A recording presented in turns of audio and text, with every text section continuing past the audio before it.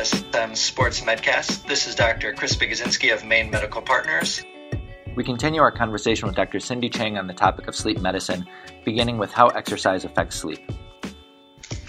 So far we've discussed how sleep impacts athletic performance, but how does exercise have an impact on sleep? For example, there's an idea out there that one shouldn't exercise within an hour or two of planning to go to bed due to the activating effects on exercise. Is there any truth to these claims?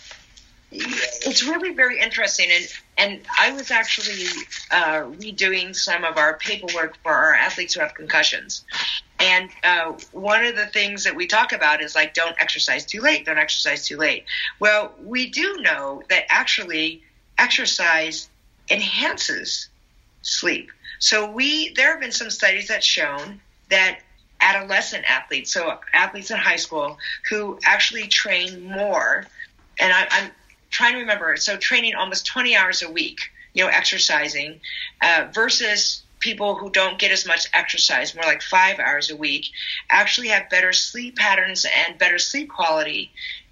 You think about that and you go, okay, well, does it make you more tired? Does it help with your circadian rhythms? Not sure why that happens, but the interesting thing then is when you get this exercise in. You think about the school day, you think about the athletic day, et cetera. So when is too late to exercise? So there's one good study, and I want to let people know that AMSSM is actually, we're writing a position statement on psychological issues in our athletes, and one of our sections is about sleep and how sleep can affect mental health. So we always talk about don't exercise in the evening or how late is too late to exercise. But what two studies shown was that if you exercise, and one study was 2 hours before bedtime and one study was 4 hours before bedtime, okay, it was not shown to be associated with worse sleep patterns. So at least there haven't been a lot of studies out there, but at least one of them shown that if you try to exercise in the evening, but you try to avoid at least 2 hours before bedtime, it will not impact your sleep. So at least we've got that 2 hour window. Now, I don't know about the 1 hour window, but if it comes, but this is what I'll tell patients. Try. If you haven't gotten in your 30 minutes of exercise and your 45 minutes of exercise or however your goal is, and it is an hour before bed or 90 minutes before bedtime, and try it out on a weekend, where you don't necessarily have to get up that early, and see if it impairs your sleep. Everyone's different. Everyone's individualized. And I would never say if someone's desperate to get their steps in or get their exercise in because it's part of their exercise program, but they're finding that it got pushed to later in the evening, I would say, well, try it out and see. And if it overstimulates you and you feel like you can't fall asleep at your normal time, then it's too late for you. I think that's great advice. The last thing we want to be doing is putting up barriers for exercise for our patients, which is already such a challenge. Let's talk a little bit about wearable technology. So wearable technology has become very in vogue recently, and monitoring of both amateur and professional athletes has increased even to the point that it's in some professional athlete contracts to wear wearable technologies to monitor things like sleep duration and quality. What does some of the early data tell us about the utility of these technologies? First of all, there's an incredible amount of data points that come out of this wearable technology. And one thing, my daughter actually did her thesis on this, her college thesis on wearable technology in a certain professional football league. And the amount of data points that she was looking at was incredible. So I would say that number one, you've got all these data points and you've got to decide which ones of these you're going to utilize when you're evaluating your athletes. One of the things I think that is benefiting athletes the most and teams the most is to be able to look and see about, like I had mentioned earlier, is the athlete getting the quality and quantity of sleep that they should be getting, that we think they should be getting. And it's a little bit of an invasion of privacy, but it's in their contracts, right? And so it's just a way for teams to monitor exactly what the athletes are doing in their, quote, free time. End of quote. It's supposed to be their own time away from the practice field, et cetera. But when you're under a large contract, I feel that the teams want to keep their athletes, their well-being is paramount in terms of athletic performance. So I think that's one way it's being used. Certainly the wearable devices can look at, like I said, looking at sleep habits over time. And I think with all that data, looking at the data points, looking at it over time is probably a lot more effective than looking at every night. And being able to make healthy adjustments that way, I think is a little bit more important. If someone's got a lot of motion at night, if that data is able to show the amount of motion, then it may be representative of whether or not they've got a sleep disorder, where maybe restless legs or even sleep apnea. And that may trigger that ability then to refer that patient for more, that athlete for more specific studies, for example, a sleep study, where then they can take a look and see if the restorative sleep cycle is being disrupted, and that could potentially lead to more injuries, for example. And so sleep studies, having wearable data can actually alert athletes to the fact that there may be something else going on, a more significant sleep disorder that is causing them to not feel rested when they wake up, for example. And we do know some studies that show that some of our athletes, for example, our football players and maybe some of our rugby players, example, who are more at risk for obstructive sleep apnea, and they can have definitely more changes than with their metabolic function as well. So we need to take a look at that, and that can give us some really good data. That's great. What can you tell us about something that's near and dear to my heart, which is daytime napping? Is this something that can help athletes recover? I think it can. The challenge of daytime napping is the fact that if you nap too long, it will push your sleep later because you won't feel tired. And I like to tell my athletes that when we talk about napping, it's like if you eat a snack before dinner.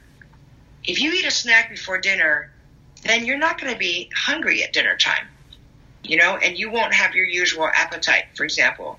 So it's the same thing with napping.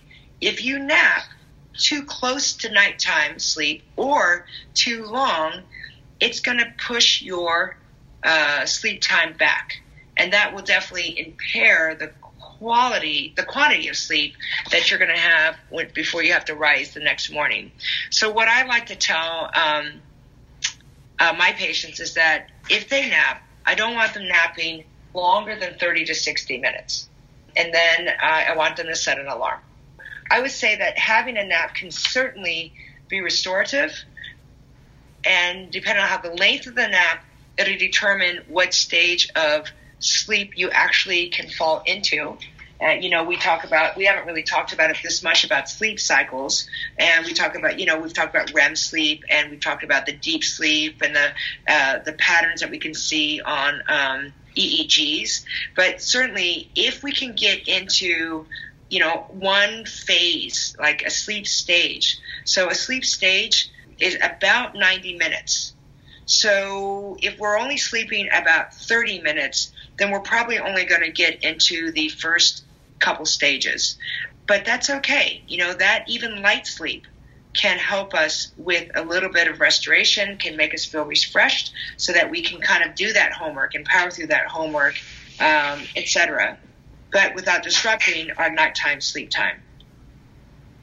That's great. I think that speaks a little bit to the idea of sleep inertia, in the sense that if you sleep longer than 60 minutes, in other words, if you take a nap for 2 hours, people oftentimes wake up feeling somewhat groggy, and then it really throws off your sleep later in the evening. So it sounds like the 30 to 60 minute window is really ideal. I also heard a really great speaker who came up with this concept called the Nappuccino, where he would take a shot of espresso right before taking a nap, and then he'd lay down, and then it would take about 30 minutes for the caffeine to start working in his body. So he'd have a shot of espresso, lay down for about 15 or 30 minutes, take a nap, and then by the time he woke up, he got a little extra boost from the caffeine, and then he would go out and do his workout, which I thought was a really novel way of getting a kind of a double boost from the nap and from a little caffeine in the afternoon. Yes, that's exactly right. And that is something that the caffeine boost. That's exactly right. That is discussed among athletes and lay people alike. So I'm glad you did. Yeah, we all like our caffeine. You also work with the Sports Concussion Program at UCSF. How does sleep impact recovery from concussions and vice versa? How can a concussion impact sleep? Oh, goodness. So if anything, and we have so many kids and adults coming in who have had a mild traumatic brain injury. And one of the things that I talk about with them, especially if it's been more than one concussion and the concussions are presented differently, is that we just talk about their brain and how the brain controls everything. One of the things that I have found really helpful in my patient population is that we talk about how the brain regulates sleep as well. And it helps them at least try to change behavior. We know that some of our concussions that come in have no impairment on sleep at all, and some of them have impairment on sleep. They have an impairment in sleep, they can't fall asleep, or they wake up in the middle of the night. Likely their quality it can be affected. Oftentimes it's hard to measure that. And I talk to them about how the brain controls sleep and the anatomy of sleep. It's just very, very important. And so we talked earlier about how melatonin, right? So melatonin is secreted by what? It's secreted by a gland that's in our brain. And I talked to them about how this can be disrupted, as well as other types of parts of the brain that actually are able to recognize when dusk happens, when light exposure decreases. There's all kinds of rises and falls of certain amounts of hormones in our brain that help with our sleep. But what I start with them right away is talking about what they can do, the things that they can do to try to start helping them with their sleep recovery from the concussion. And so right away I start with sleep hygiene, and it may or may not help at this level of their concussion when they present, but certainly it's going to help once they recover with changing patterns so that they end up having great sleep patterns after they recover from their concussion. So it is variable. I guess my point is, when I see an athlete with a concussion, it's variable in terms of how much their sleep is affected by their concussion. And also keep in mind, Chris, that if they're in high school or they're in college and they're anxious about this concussion, impairing their ability to be successful in school, or they're losing their spot on the team. As you know, anxiety, stress, that is a huge reason why people can't fall asleep, right? They are just wound up because they're worried. They're worried about concussion keep them off the field, or now they've got to delay their math exam. And so that can weigh on them as well. So there's multiple reasons why sleep may be impaired. But again, one of the things that we try to do is we try to start teaching them right away the things that they can do, what's under their control, so that they can try to start resuming a normal sleep pattern. And you say, you will get better. This will improve. And you may need to help them a little bit with some sleep aids like melatonin, a small dose, and some of the other things we talked about, like a high-protein diet, again, which hasn't been shown definitively to help, but some of those things that they can try, a quiet environment, all those types of things, which may be hard on a college campus, certainly, but some of those things can help them get on their way to recovery. Cindy, before we go, can you give us a brief overview on some of the future avenues of research for sleep and sports performance? I think you're going to see more and more wearable devices. Now, again, it's definitely going to help with sleep tracking. The question is, will they be compliant with its use? And will there be enough people available to help evaluate the data and be able to determine the impact of the data, if that makes sense, the reliability, the validity of the data. So I do think we have to keep our eye on this wearable technology, but also we have to respect a little bit of the independence of our patients and our athletes. So I'll kind of keep that in mind. I think that's one of the things. I think we're going to get more and more data out about academic performance.